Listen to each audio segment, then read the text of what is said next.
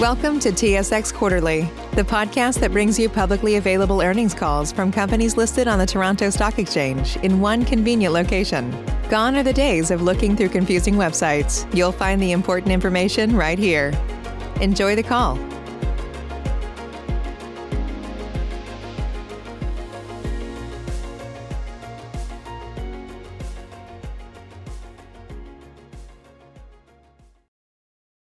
Good morning. My name is Pam, and I will be your conference operator today. At this time, I'd like to welcome everyone to the Primo Water Corporation's third quarter 2021 results conference call. All lines have been placed on mute to prevent any background noise. After the speaker's remarks, there will be a question and answer session. If you'd like to ask a question during this time, simply press star, then the number 1 on your telephone keypad. If you'd like to withdraw your question, please press star, then the number 2. Thank you. I'll now turn the conference over to John Cottle, Vice President of Investor Relations. Please go ahead. Welcome to Primo Water Corporation's third quarter 2021 earnings conference call. All participants are currently in listen-only mode. This call will end no later than 11 o'clock a.m. Eastern Time. The call is being webcast live on Primo's website at www.primowatercorp.com and will be available for a playback there for 2 weeks. This conference call contains forward-looking statements, including statements concerning the company's future financial and operational performance. These statements should be considered in connection with cautionary statements and disclaimers contained in the safe harbor statements in this morning's earnings press release and the company's annual report on Form 10-K and quarterly reports on Form 10-Q and other filings with securities regulators. The company's actual performance could differ materially from these statements, and the company undertakes no duty to update these forward-looking statements, except as expressly required by applicable law. A reconciliation of any non-GAAP financial measures discussed during the call with the most comparable measures in accordance with GAAP, when the data is capable of being estimated, is included in the company's third quarter earnings announcement released earlier this morning, or on the investor relations section of the company's website at www.primowatercorp.com. I am accompanied by Tom Harrington, Primo's Chief Executive Officer, and Jay Wells, Primo's Chief Financial Officer. As part of this conference call, we have included a deck online at www.primowatercorp.com that was designed to assist you throughout our discussion. Tom will start today's call by providing a high-level review of the third quarter and our progress on the strategic initiatives. Then Jay will discuss our third quarter financial performance in greater detail and offer our outlook for the fourth quarter and the full year 2021 before handing the call back to Tom to provide a long-term view ahead of Q&A. With that, I'll now turn the call over to Tom. Thank you, John, and good morning, everyone. Before we review our performance for the quarter and update our progress against strategic initiatives, I wanted to welcome both Kate Gutowski and Jeff Johnson to the team. Kate has joined as our Chief Operating Officer, and with experience in both sales and operational strategy, Kate will strengthen our management team and drive innovation, accelerate growth, and propel operational excellence of our differentiated Water Your Way platform. Jeff joins our team as Senior Vice President, Global Operational Excellence and Service Optimization. Jeff's leadership in the logistics and transportation industry will be leveraged to enhance margins and improve our return on invested capital. We welcome both Kate and Jeff to the team. Our third quarter financial results demonstrated the strength of our pure play water offering as demand for our products and services continued to increase during the quarter. Our global cooler quit rate improved by 240 basis points compared to prior year, and the increased demand has continued through the month of October. As we previously communicated, we have implemented a series of pricing actions to address current inflationary costs across the entirety of our customer base, and we continue to benefit from the energy surcharge and delivery fees that mitigate the increases in energy-related costs, especially fuel. As Jay will outline later in his remarks, we remain comfortable with our full-year adjusted EBITDA guidance of between $390 and $400 million. As we continue to transform our business, We announced earlier today our plan to exit the North American single-use retail bottled water business, primarily 1 gallon, 2.5 gallon case pack water, as part of our overall strategy to increase profitability and further reduce our environmental footprint. This exit will take place over the next several quarters and does not include our large format exchange, refill, and dispenser businesses, nor our Mountain Valley brand, which sells products primarily in glass bottles. Jay will cover the modeling effects of this decision later in his remarks. During the quarter, revenue increased 6% to $551 million compared to $518 million, 5% excluding the impact of foreign exchange, and adjusted EBITDA decreased 4% to $106 million compared to $111 million, driven by higher operating costs. The operational challenges we faced during the quarter were largely a result of an increase in COVID-19 infections across our workforce. We did not forecast nor expect that hundreds of route drivers would be adversely impacted by COVID-19. This created operating pressures as we worked tirelessly to fill the short-term openings caused by our route sales representatives missing work.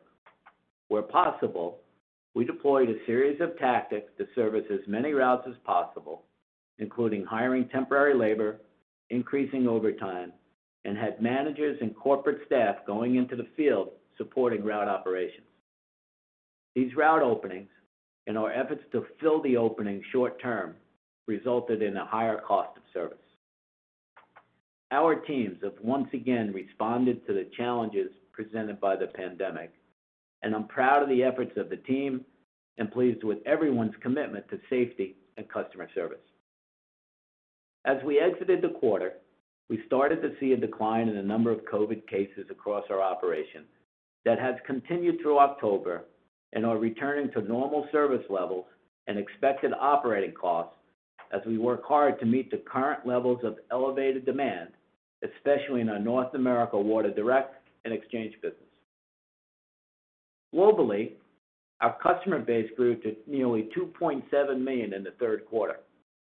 As I mentioned last quarter, the addressable 3 and 5 gallon water market of U.S. residential households alone is estimated to be between 22 to 29 million and growing. The residential opportunity for increased sales of 3 and 5 gallon returnable water remains a top priority as the category has 2 to 3 times the market potential versus today's installed base. We are focused on increasing household penetration through execution of our razor blade model. Our water dispenser sales provide an important entry point to access these households and capitalize on our 4R, recurring razor blade revenue model. The attractiveness of the recurring purchase behavior is the ability to continually generate sales as part of our Customer for Life strategy. Our internal research indicates that among last year's North American dispenser sell-through sales of roughly 1 million units, 60% of respondents are new to the category.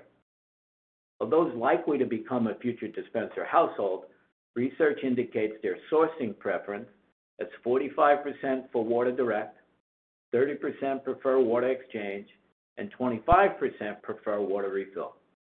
We should continue to capture at least our fair share of this growth as our 4R model remains one of our strategic advantages. While Q3 dispenser sales were negatively impacted by the extraordinary cost for ocean freight, as well as the burden of tariffs implemented in January, we're hopeful that we will gain an exemption from the tariffs imposed as we move through Q4 and into 2022, and that ocean freight costs moderate over time. As it relates to our efforts in ESG, we remain focused on elevating our position on environmental issues and finding new ways to honor our commitment to clean water and sustainability. That is why earlier today, we announced our intention to exit the category of single-use plastic bottled water sold in retail channels in North America. We expect that exiting this category will improve our profitability enable us to provide more focus on our razor blade revenue model, and lighten our environmental footprint. Our progress in ESG improvement is ongoing. Within the last year, we achieved carbon neutrality in our U.S. water operations, and our European water business has remained carbon neutral for the last 10 years. In December 2020, we became the first company to certify a spring water source under the Alliance for Water Stewardship standards and added a second in January. We expect to certify 2 additional locations before the end of 2021 and remain committed to achieving carbon neutrality across our global water operations by the end of this year. In addition, we welcome Mukesh Jha as our Vice President of ESG. He is an accomplished ESG professional with a 20-year track record of success in leading ESG programs of 4 global organizations. Our year-to-date results, coupled with our confidence in our pure-play water model, have driven our decision to maintain our full-year adjusted EBITDA outlook between $390 and $400 million. We expect to grow organically by approximately 6%, plus some additional revenue from our tuck-in M&A strategy. We remain on track to achieve the higher end of our targeted $40 to $60 million range of M&A tuck-ins in 2021. I'd like to turn the call over to Jay to review our third quarter financial results in greater detail. Thank you, Tom, and good morning, everyone. Starting with our third quarter consolidated results, revenue increased 6% to $551 million compared to $518 million. Excluding the impact of foreign exchange, revenue increased by 5%. The gains were largely driven by growth in our water direct and exchange businesses, partially offset by declines in our water refill and water dispenser channels. Adjusted EBITDA decreased 4% to $106 million compared to $111 million. As Tom discussed, the decrease was driven by higher operational costs related to COVID-19 as staff and driver availability during the Delta peak, along with the increased demand for products and services from residential consumers and B2B customers, challenged our normal high levels of service. We were also adversely impacted by the effects of Hurricane Ida in September, losing as much as a week of operations in Louisiana and smaller outages as the storm tracked up the East Coast. Fortunately, all of our associates are safe and operations have fully resumed. These costs were partially offset by increased pricing and the benefit from continued operating leverage improvements. Turning to our segment level performance for the quarter. In North America, revenue increased 5% to $413 million compared to $393 million. The increase was driven by strong volume and increased pricing in our water direct business, partially offset by lower revenue from our water refill and water dispenser channels. Revenue from our residential consumers grew by 2% during the quarter, and North American B2B revenue was up 12%, as we are seeing steady progress on the lifting of restrictions across the channel.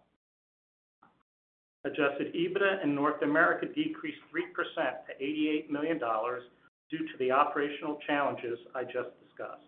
Importantly, we exited the quarter in better shape and are now closer to achieving our service level targets. Turning to our Rest of World segment, revenue increased by 11% to $138 million. Excluding the impact of foreign exchange, revenue increased by 7%. The increase was driven by growth in residential consumers, with revenue from residential consumers being up 24%.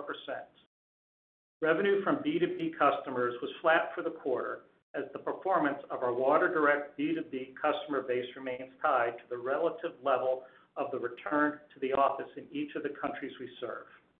We continue to work toward an efficient and low-cost rollout of our products and services for residential consumption in Europe to further diversify our customer base and better balance the customer mix.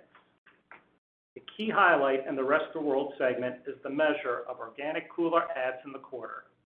When coupled with improved retention rates, we are beginning to see the benefits from our ongoing efforts to improve operating performance in this region. As we have discussed in past quarters, we believe that our existing footprint and knowledge of the water services market in Europe leaves us in a great position to capture the revenue opportunities we've identified.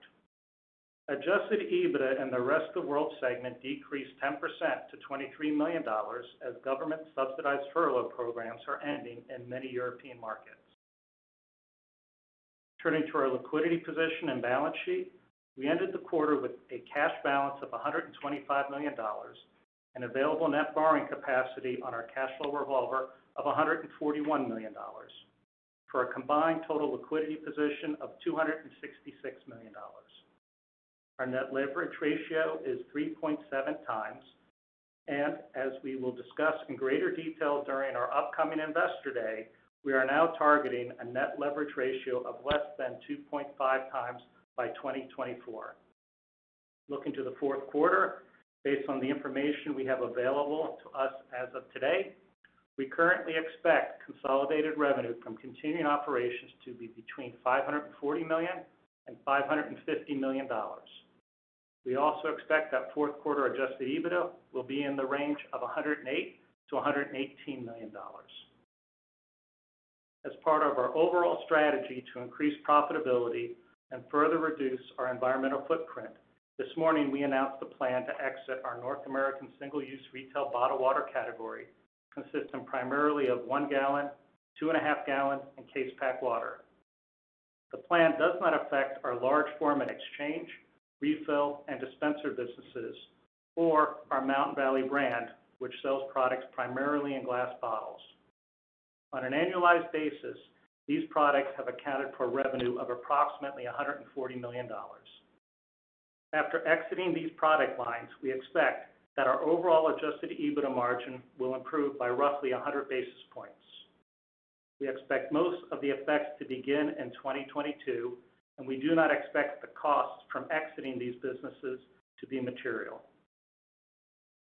For the full year 2021, revenue is still projected to grow organically by approximately 6%, and we are maintaining our outlook for adjusted EBITDA to be between $390 and $400 million. We also expect around $10 million of cash taxes, $68 million of interest, as well as capital expenditures of around $150 million. The CapEx figures reflect an increase versus our previous forecast of $135 million, primarily because of the higher cost of ocean freight and tariffs for our dispensers. We do expect these factors to abate at some point, which will enhance future free cash flow. Turning to other aspects of capital deployment, we purchased approximately 1.8 million shares for $29 million during the third quarter as part of our $50 million share repurchase program. And earlier this week, our board of directors authorized a quarterly dividend of 6 cents per common share. The dividend is payable in cash on December 3rd, 2021, to share owners of record at the close of business on November 23rd, 2021. With respect to M&A, we have maintained our disciplined approach and have been focused on accelerating the robust pipeline of tuck-in opportunities in front of us. During the quarter, we announced the acquisition of Earth 2.0 in Oregon, Health Waters of Pennsylvania, and the Get Fresh business in Poland, and remain on track to achieve the higher end of our targeted $40 to $60 million of tuck-ins this year. In terms of our growth outlook after 2021, we are looking forward to our Investor Day scheduled for November 17th, when we will provide details behind our forecast for high single-digit organic revenue growth, continued execution of $40 to $60 million of highly accretive tuck-ins annually, enhanced EBITDA margins of 40 to 60 basis points per year, in addition to the one-time benefit of approximately 100 basis points from our planned exit of the single-use retail bottled water business. Targeted annualized adjusted EBITDA in excess of $500 million by 2024, and net leverage of less than 2.5 times by 2024. I will now turn the call back to Tom. Thanks, Jay. We remain focused on executing our differentiated Water Your Way platform, and we will leverage our pure play water model to drive organic growth by approximately 6% in 2021. We will continue to enhance the customer experience through improving customer-facing tools by building out more diverse e-commerce solutions and improving the customer experience through flawless delivery. We will continue to execute against our razor blade model, with growth in the number of dispensers sold, driving top-line growth through the sale of water products. In Europe, we're accelerating our water refill, water exchange, and water dispenser businesses to diversify our customer base and capture growing demand in the residential market. Additional focus areas include leveraging our predictable and reliable top-line growth while protecting our efficiency improvements and maintaining our highly variable cost structure, identifying and executing highly accretive tuck-in acquisitions across North America and Europe, and seeking new ways to further enhance our standing as an ESG and sustainability leader. Supporting our initiatives are more structural and thematic tailwinds that are driving consumers towards healthy hydration solutions. The growth in the health and wellness category continues to support our prospects of gaining share of the broader beverage category. COVID continues to elevate the health and wellness conversation, and consumers are increasingly conscious of their overall health and well-being. In addition, the perception of the declining quality of municipal tap water is well documented, which supports the growth of our products and services. Tap water, as a primary drinking source, is expected to continue to decline for the foreseeable future. As Jay noted, we expect our consolidated fourth quarter revenue to be between $540 and $550 million, and for our adjusted EBITDA to be between $108 and $118 million. For full year 2021, we are forecasting revenue growth of approximately 6% and are maintaining our adjusted EBITDA forecast to be between $390 and $400 million. We continue to see the elevated demand while our staffing has begun to return to normal, with COVID cases reduced by approximately 80% from mid-Q3. We expect to see sustained strength from our Water Direct and Exchange residential customer base and improvement from our Water Direct B2B customer base as we progress through the fourth quarter and into next year. We are also maintaining a strong pipeline of tuck-in M&A candidates, which we expect to execute during the remainder of this year. Lastly, as a reminder, we are hosting a virtual Analyst and Investor Day on November 17th at 9 a.m. Eastern Standard Time, and hope you will join us. Registration instructions are located on the Investor Relations section of our website. At the Investor Day, we will provide details behind our multi-year forecast for high single-digit organic revenue growth, continued execution of $40 to $60 million of highly accretive tuck-ins annually, enhanced EBITDA margins of 40 to 60 basis points per year, in addition to the one-time benefit of approximately 100 basis points from our planned exit of the single-use retail bottled water business, targeted annualized adjusted EBITDA more than $500 million by 2024, and net leverage of less than 2.5 times by 2024 as well. Once again, I'd like to thank the Primo Water associates across the business for their tireless efforts to serve our customers. And with that, I'll turn the call back over to John to move us to Q&A. Thanks, Tom. During the Q&A, to ensure we can hear from as many of you as possible, we would ask for a limit of one question and one follow-up per person. Thank you. Operator, please open the line for questions. What's so special about Hero Bread's soft, fluffy, and delicious breads, buns, and tortillas? Hero Bread serves up 0 to 1 grams of net carbs, 5 to 11 grams of protein, and high fiber in every delicious serving. Made with natural ingredients, Hero Bread supports gut health, promotes weight management, and helps maintain blood sugar. Hero also drops other limited edition ultra-low net carb goodies like rich, flaky croissants and buttery brioche slider rolls. Head to hero.co to shop today. Thank you. Ladies and gentlemen, we will now begin the question and answer session. Should you have a question, please press star followed by 1 on your touch-tone phone. You will hear a 3-tone prompt acknowledging your request, and your questions will be polled in the order they are received. Should you wish to decline from the polling process, please press star followed by 2. And if you're using a speakerphone, please lift your handset before pressing any keys. Your first question comes from Kevin Grundy with Jefferies. Please go ahead. Great, thanks. Morning, everyone. Morning, Kevin. Two questions for me, if I may. First on the quarter, and then a follow-up on the long-term guidance. So first, I think it'd be helpful just maybe spend a little bit more time on some of the pain points from a cost perspective around labor and route inefficiencies from the pandemic, how that progressed during the quarter, what you saw in October in terms of some of these costs improving, particularly around labor and availability, that gives you comfort on the guidance for the year, and then I'll follow up with the long-term guidance. Thanks. Sure, Kevin. This is Tom. In the middle of the quarter, I think late July, early August, we began to experience a spike from the Delta variant. In order of magnitude would be roughly, 10 to 15% of our route sales associates were infected. And if you think about that, there's a couple of days before they get tested where they're not feeling well. Then they get tested, they're positive, they're sidelined for at least 2 weeks. And of course, this didn't happen ratably, one in each building. It happens in buckets. So I'll give you an example. Denver, Colorado, I have something like 20 routes. 7 routes were open. So we don't have the available workforce, obviously. We don't carry that kind of incremental headcount to cover. So we scrambled, and then that put us behind on our ability to effectively service the customer. We missed customers, we missed revenue, and then we incurred the incremental cost of, temporary labor, which are not properly trained.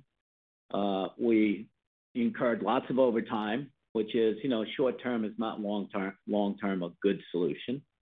And then we flew people in from all over. I'll use Jay as an example. Jay was on a route in Denver to help out as an example. So we put everybody available to address the openings.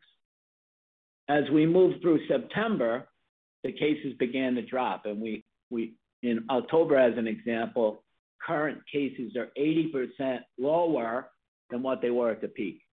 So we've now begun to return to more normal operations, and therefore we're beginning to see more normal operating costs as we're not flying people all over, and we're properly servicing our customers.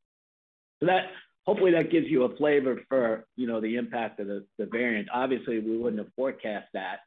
And happily in October, it's behind us, and we're pretty much back to normal at this point in time.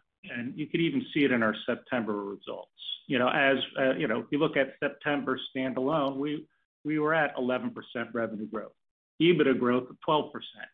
So you can see as we came out of the quarter, even it wasn't quite back to where it should be, but it showed up in our results in September, and it frankly continued on into October.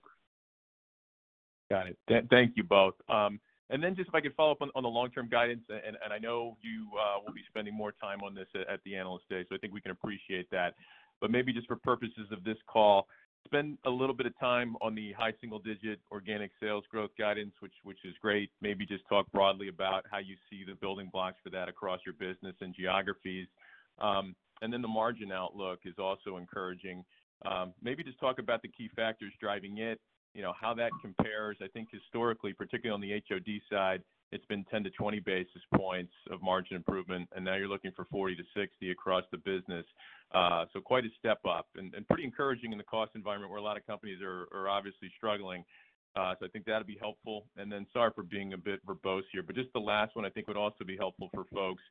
Just looking at the EBITDA guidance now, looking at the 2024 and incorporating your new leverage target of 2 and 2.5 times, maybe talk about uses of free cash flow, particularly around share buybacks, because you provided the commentary around the tuck-in deals. I think we can assume reasonable levels of CapEx, et cetera, but just trying to get a better feel for what you're thinking about and what's included in the multi-year outlook around buybacks, just to kind of make the math work here. I think would be helpful. So thanks for all that, guys, and then I'll pass it on. Okay, let me start with the top line. You basically took our Investor Day agenda, Kevin, so we might answer some, but not all. How about that? That's entirely fair. Entirely fair. Thank you, guys. Let me give you my perspective on high single-digit growth. So we have been delivering and articulating approximately 6% organic growth. When we exit the retail business, that number will move to 7%, and it's a high degree of confidence because we've been delivering that number.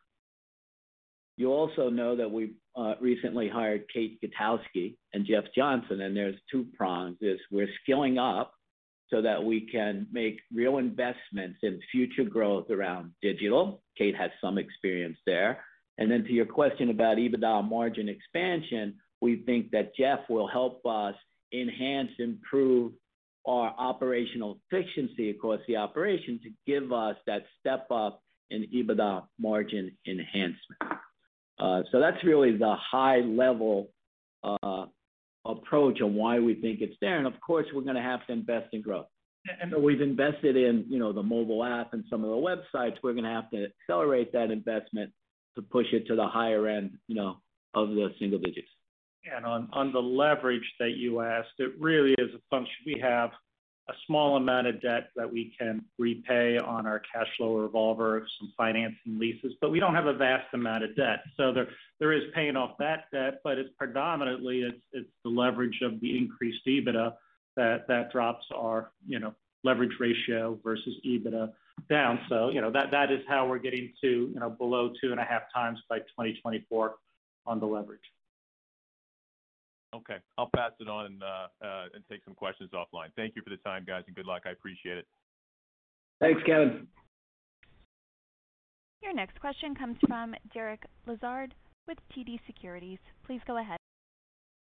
Yeah, thanks. Derek. And, good morning, gentlemen. How are you doing? Good, Derek. How are you? Good, thanks. Maybe I just wanted to hit on the I guess what segment.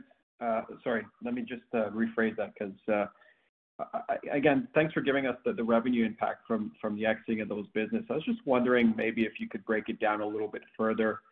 In a couple of areas, which segment do we find those revenues? And number two, what's the split, I guess, between North America and the rest of the world? And thirdly, when do you expect to be fully exited of that business?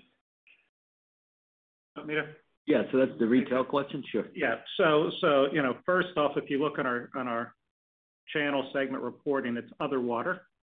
Okay. And really the other water is just retail water, and it's located in North America and Israel is where it is. In Israel, we have the #1 premium retail brand. So it's a very good, very profitable brand. Here, when you look at the business that we're exiting, it's about $140 million. I said that with my prepared remarks.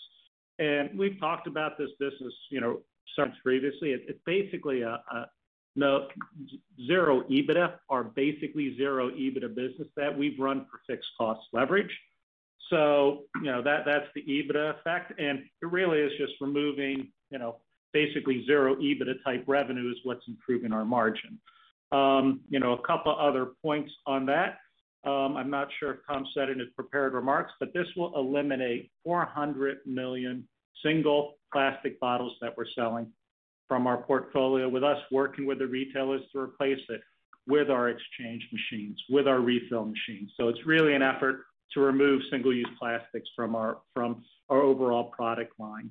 So that's the key part of it. And the last thing, I know I'll get a inflation question at one point, so might as well knock it out. The biggest inflationary pressures we've seen is, part of this business too, where, we have resin that we're buying, we have freight that we're shipping, and, we've seen about $6 million of inflationary type headwinds within this business on top of everything this year. So it will also be, eliminated a part of business that does have the commodity type movement, and then you have to put the pricing through the large retailers, which, as we all know, takes much longer than our ability to take, pricing across our other 2.7 million almost customers. That's very helpful, Jay. Thanks for that. And maybe just one last one for me. in terms of the Delta variant impact, I was just wondering how it impacted you guys in terms of quit rates or short-term quit rates and maybe customer service complaints. Yeah, so we would have obviously not service to our normal level, which would drive incremental cost to the call center. We deployed every available human to us to solve for that. Encouragingly is our customers can be very forgiving when we respond to them that we're taking efforts to address the issue, evidenced by that reduction in the core quit rate. So the 240 basis points lower than the same time a year ago is indicative that we still made good progress retaining the customers, and we responded appropriately or as best we could in what was a pretty wild 6 or 8 weeks. Okay, thanks for that, guys. Yeah, Derek, Thanks, Derek. Including the CFO knocking on your door with a 5-gallon jug, thanking him for being a customer. Would have liked to see that. It's priceless. Your next question comes from John Zamparo with CIBC. Please go ahead. Morning, John. Good morning, everyone. Hello, John. Morning. Good morning. I also hope to see a picture of Jay driving a truck at the Investor Day coming up. They didn't give me a full truck. They just gave me a van is all they would trust me with, John. Trying to limit the downside. Fair enough. I wanted to ask about the dispenser business, and I know there's going to be noise quarter to quarter, and it seems like tariffs have an impact here, but it's the second consecutive quarter we've seen a decline. Is there anything you can add on this business? Well, you have a couple of things that have happened. Obviously, like everybody else, freight costs are higher, right? So we've seen significant inflation in the cost of the freight to get it here, which leads to price increases, which take us a while, obviously, to flush through because this is a retail segment. The current levels of ocean freight have abated a little, but they're still meaningfully higher than a year ago, albeit better in Q3 and moving into Q4 than Q2 and early Q3. We have had delays in the timing of those shipments, but right now we're in a pretty good position from an inventory perspective. So my team has done a very good job managing when they get here so that we believe we'll open in 2022 in very good position. As it relates to tariffs, we weren't given a window when they expired at the end of 2020. Tariffs have been in place since the first of the year. We now have the ability to request exemption from those tariffs. That process ends on or about December 1st, and then we'll await government decision. When we went through this process the first time in, I want to say 2016, we ultimately received the exemption, so we're cautiously optimistic, but we'll have to wait and see. Once that comes back, then we would expect the dispenser business to get back in shape and continue to grow. And even though it was choppy, I think we'll still sell something on the order of 800,000 coolers this year, which there's still plenty of new users to the category that will service, hopefully, with our Water Direct exchange and refill business. And the one point you didn't mention, we did see last year some inventory loading by retailers as they were seeing these headwinds come. So technically, when you look at the million we sold last year, there was a little bit of pull forward of purchasing by the retailers. So that's given us a little bit of headwind on a year-over-year comparison this year also. Okay, that's helpful, thanks. And then my follow-up's on the ESG side, and I think you're making really tangible efforts and progress on this front, and the investment community is probably or should be well aware of it, but I'm wondering about it at the customer level. And are there ways that you're making customers aware of the efforts you're taking and the benefits? And ultimately, can that bring in more customers, or do you view it as a retention tool? Just would like to get your thoughts on the ESG efforts from the consumer's perspective. Yeah, I think it's a good point, John. We need to be better communicators of, I'll call the 3 R's, refill, reuse, recycle. And that's the real benefit of our large format bottles. And it should become a bigger part of our marketing, customer, consumer communication. And I think you'll see us move further down that path in 2022. And then, frankly, the exit of the retail business gives us the opportunity to re-engage and open that communication with the customer, which once we're completely out of this, all at mid-year 22, you'll see us kick up that communication. Got it. Okay, that's helpful. Thank you very much. Your next question comes from Andrea Teixeira with JP Morgan. Please go ahead. Thank you. Good morning, and hope you and your logistics team are well now. And Jay deserves a lot of the respect. I guess the stock has a little bit of. Thank you. Your bonus is right there, right? Tom left out that he was sweeping floors down in Orange County too. So let me not get all the glory. He was out in the market too. Oh, here you go. Thanks, Andrea.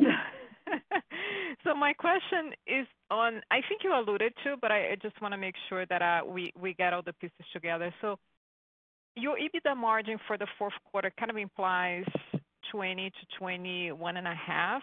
So it's a big step from the prior year and could be even above the three-quarter 20 level, which we think it's probably the highest ever. So what do you think is driving the step up in profitability, especially as I guess you think labor and third-party rate also kind of takes, continues to be elevated?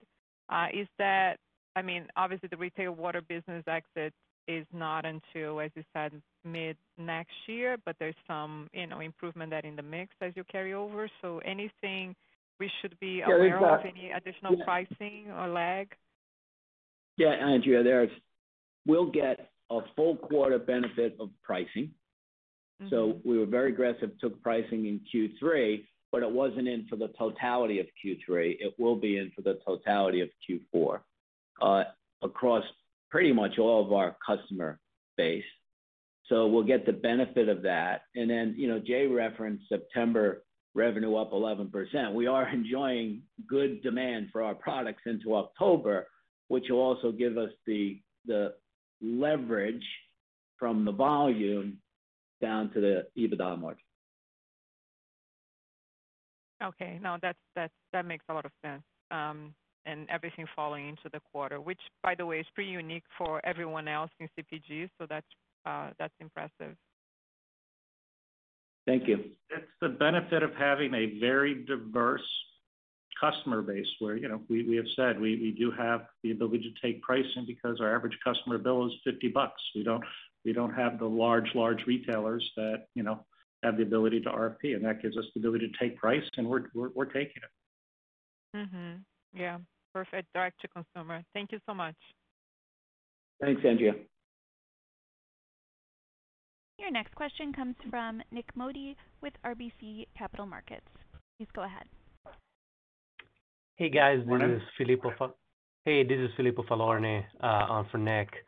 One quick question on the labor issues. You mentioned clearly things are getting better and already kind of returned to normal. But if you think a bit longer term about the potential longer term impacts from COVID, have you seen any difficulties finding employees given the rise of the gig economy and having more options for people to find alternative jobs? Is that something that you're thinking about longer term on the labor front? Yeah, in terms of the route labor force, we have taken appropriate steps market by market in terms of what our starting wages are. And that had always been baked into our expectations. And we don't see huge challenges. That doesn't mean there isn't a town somewhere in North America where there's a particular issue. But overall, we think we're in a pretty good spot in terms of our ability to fill and fill those routes subject to no future variants that causes these spikes. And then the other biggest area for us is in our call center. So we have competitively wages in our Lakeland facility. And frankly, the entire team is focused on retention, right? So part of this is once you can attract the people, when we get them, what are we doing all the right things to keep them? And it's a pretty big focus of the company to onboard people appropriately and to make them feel part of the team so that they'll stay with us. Got it. That makes sense. And on the ESG front, maybe you could give some metrics how the exit of the North America bottled water business helps improve the ESG profile of your company from an emission standpoint. And longer term, you've made a lot of progress on the topic. What other initiatives are you thinking about going forward? So I'll give you one of the other initiatives, and then I'll hand the larger retail question over to Jay. You would have read last quarter we invested in a company called Sipple. Sipple is a refill vending machine that will vend containers of 1 liter or less. So we actually believe it'll be a single-use replacement. We're currently invested, only started in the UK. We have global rights for that. It will be part of our growth story over the course of the next 3 years, because we think it is a real environmentally friendly solution with pretty good growth potential. And when you look at ESG, I mean, our primary product is about the most environmentally sensitive packaging we can use. We pick it back up, we sanitize it, we reuse it, up to 50 times. So, that is it. But when you look at our portfolio, it was this one-way small part of our business, but we were still utilizing, over 400 million single-use containers.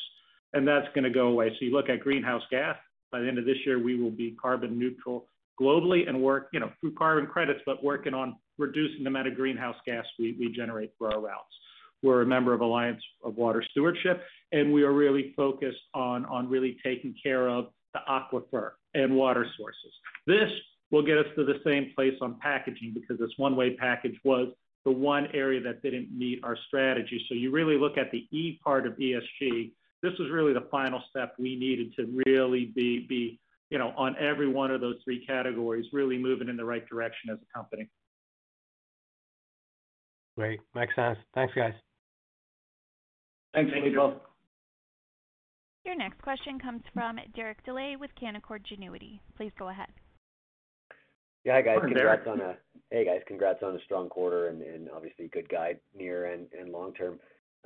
Thanks, Derek. So hey, one of the things I want to talk about was just the acquisition. So you mentioned that you're going to continue to focus on the 40 to 60 million in tuck-ins. Can you just talk about what you're seeing in terms of multiples? I know you guys have kind of given a range in the past.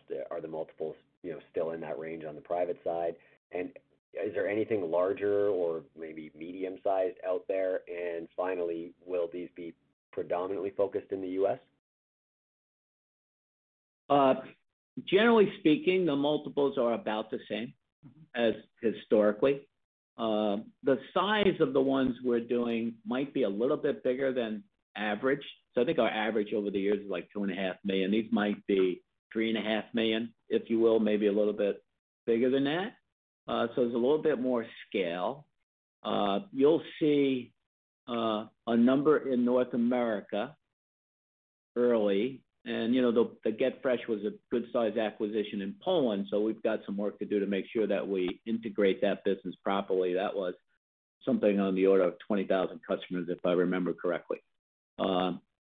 We think there's a good runway, and hence we've said, the 40 to 60 million, so we think there's still plenty in our sweet spot, if you will, at reasonable multiples historically. And then, there are a few bigger ones out there. We'll wait and see how they develop over time. Okay. And then I guess just switching gears a little bit, you guys, you mentioned some cost inflation you're seeing in terms of labor, in terms of shipping. Wondering what you're seeing just in terms of packaging, I guess, on the plastic side. I mean, is this something that you can pretty easily price through or pass the price on, or how are you dealing with that? Yeah, it's a good question. If you think about our business, excluding this retail business, that there is a little bit of inflation in the cost of either a polycarbonate or a PET 5-gallon container, but because we use them 50 times, it's really not a very large impact. and that becomes the largest material that we buy, frankly, at the end of the day. So as we exit retail, we'll be less stressed by cost inflation, resin, and fuel as it relates to packaging. Okay. We won't buy any corrugated. We'll buy a lot less shrink wrap. All that will be some hidden benefits that are environmentally friendly, not just the plastic bottle. Yep, that makes sense. Okay, and then last one for me, just in terms of the residential business in Europe. I know it's still early days, but you referenced that 24% year-over-year growth. How are you viewing the performance of that business in the early days, and is it still sort of located in a select group of larger cities? Yeah, we're quite pleased with the performance of the residential business. We're now, I think the last site we stood up was in Russia, and we're quite pleased with the early days in Russia. We would have sites now up across Europe, so everyone has a basic transactional site. It's an area that we need to develop over time. It's one of the growth areas as we enhance the digital experience. But we're quite pleased with the growth. It tends to be a little bit more Eastern Europe at this point, but we're very happy with where we think this can grow, and it's had pretty significant growth in calendar 21. Okay, great. Thank you very much. Thanks, Derek. Your next question comes from Daniel Moore with CJS Securities. Please go ahead. Morning, Dan. Hello, Dan. Good morning, Tom and Jay.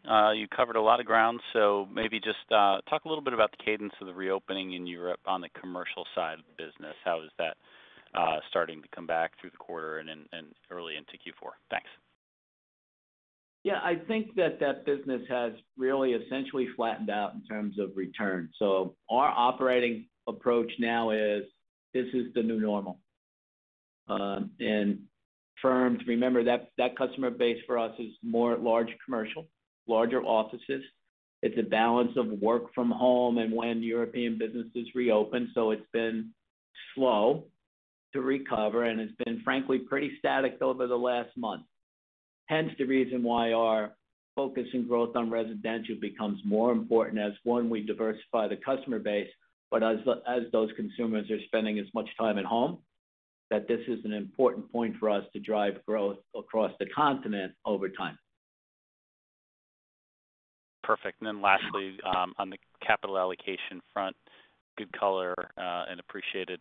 Does this quarter indicate a little bit of a desire to step up or continue to step up on the share repurchase front, or just being opportunistic? And number two, the leverage ratio, simple math, so pretty straightforward, but does that preclude you from exploring larger strategic M&A, or is that just assuming it doesn't happen? Thanks. And I think you answered your own question on the share buyback. It was opportunistic, and on the dips, we did buy up a good portion of our stock, 1.8 million shares in the quarter. So that was the purpose, and we went through the majority of what's been allocated to us from the board. So that covers that. And on the balance sheet, we do have a good balance sheet. We have the ability to do larger scale transactions if needed, but in the interim, our goal is to grow the business, grow EBITDA, and I talked earlier about the deleveraging that will naturally happen with the organic growth we're targeting over the next 3 years.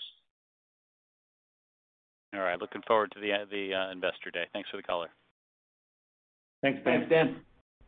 Your next question comes from Pavel Molchanov with Raymond James. Please go ahead. Thanks for taking the question. Let me zoom in on Europe as well. Cases in Europe, in contrast to the U.S., are up close to 50% in the last 30 days, and UK, Germany, and I think particularly Eastern Europe are really in a fourth or fifth wave now. Is that having the analogous impact on your route operations that you discussed vis-a-vis the United States a little bit earlier? I think the way to think about it, since it's the fourth or fifth wave, it's pretty normal course, right? So we don't have the impact on route operations or on the associates in Europe that we've experienced in North America. So we haven't had a big spike of folks that got infected. And as you can imagine, we track it every week by market, so we know where people have been negatively impacted, and we just don't see it on that side. Okay, good to hear. Sipple, you mentioned in the original Sipple announcement that you would be deploying their mini kiosks across your European asset base and also bringing it across the Atlantic to North America. Do you have a timetable in mind for deploying this technology across your asset base? Yeah, I'll tell you exactly where we are today is finding the appropriate manufacturing in North America and Europe so that we can scale, right? So we're in active discussions with solutions. So that's kind of, we have the technology, now we have to scale it. I don't want to ship it around the world, so I'd rather produce it in the continent, if you will, based on the last, year. So that's active in process right now. And that'll dictate when we can actually, plug them in and turn them on. But we would expect to deploy some before the year is out in 22. Got it. Thank you very much, guys. Congrats. Yeah, thank you. Appreciate it. Your next question comes from George Doumet with Scotiabank. Please go ahead. Hello, George. Yeah, Hi, George. Hi, guys. Good morning. I want to talk a little bit about pricing. Maybe if you can talk to the quantum of the price increases that we took for the Q3 quarter, and maybe looking at your longer-term algorithm of high single digits. Is that still going to be a third of that, or do you expect maybe pricing to maybe be a little bit higher than what we've historically taken? In the quarter, we had 6% increase in pricing. Water direct and exchange, the bulk of our business. So we're quite pleased with that. And then we expect that to continue, obviously, as we've implemented this. The longer term algorithm is, it's always going to be a piece of how many customers we get and their contribution from a volume perspective. We've been very disciplined on regular price increases. So that will be part and parcel to our growth story. Customer retention is a part of our growth story. So it's not just bringing new ones in, but keeping the ones you have, which are quite valuable to us.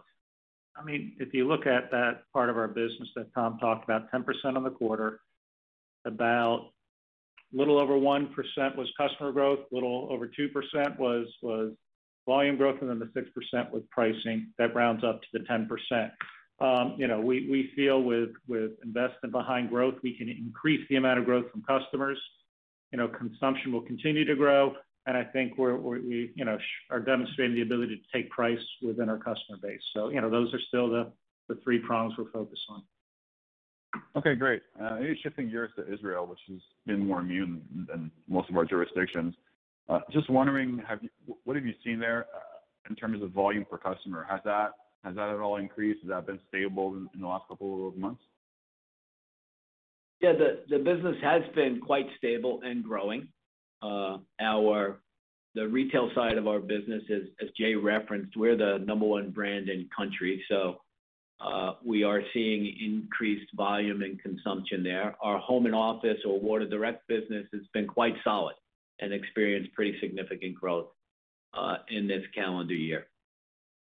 And, their return from COVID has been different than others, right, in terms of timing. So they've been back a little bit longer. Although they did have a little bit of spike, it was short-lived compared to what, we saw with the Delta here in the U.S. Okay, just one last one, if I may. It seems that the cadence of our bolt-on M&A has been well above kind of the 40 to 60, at least on a run rate basis lately.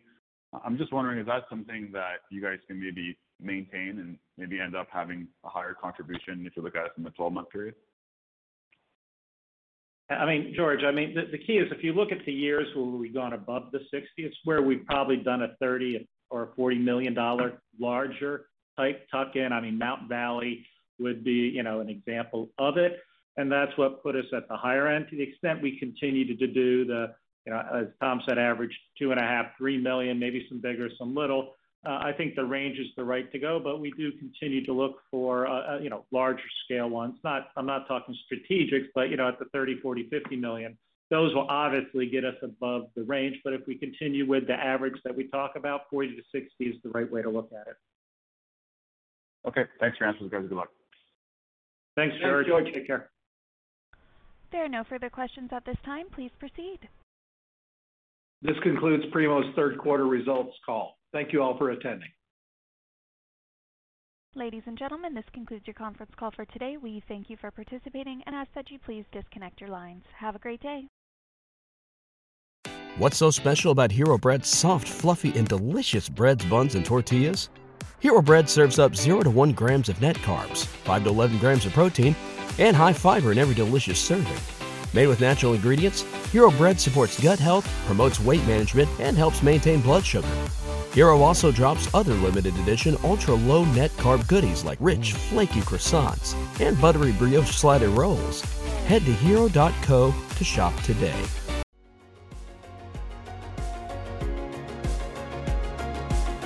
Thank you for listening to TSX Quarterly. If you enjoyed the cast, remember to leave a good rating. And remember, for any additional inquiries, please consult the company's investor relations section on their website. See you next time.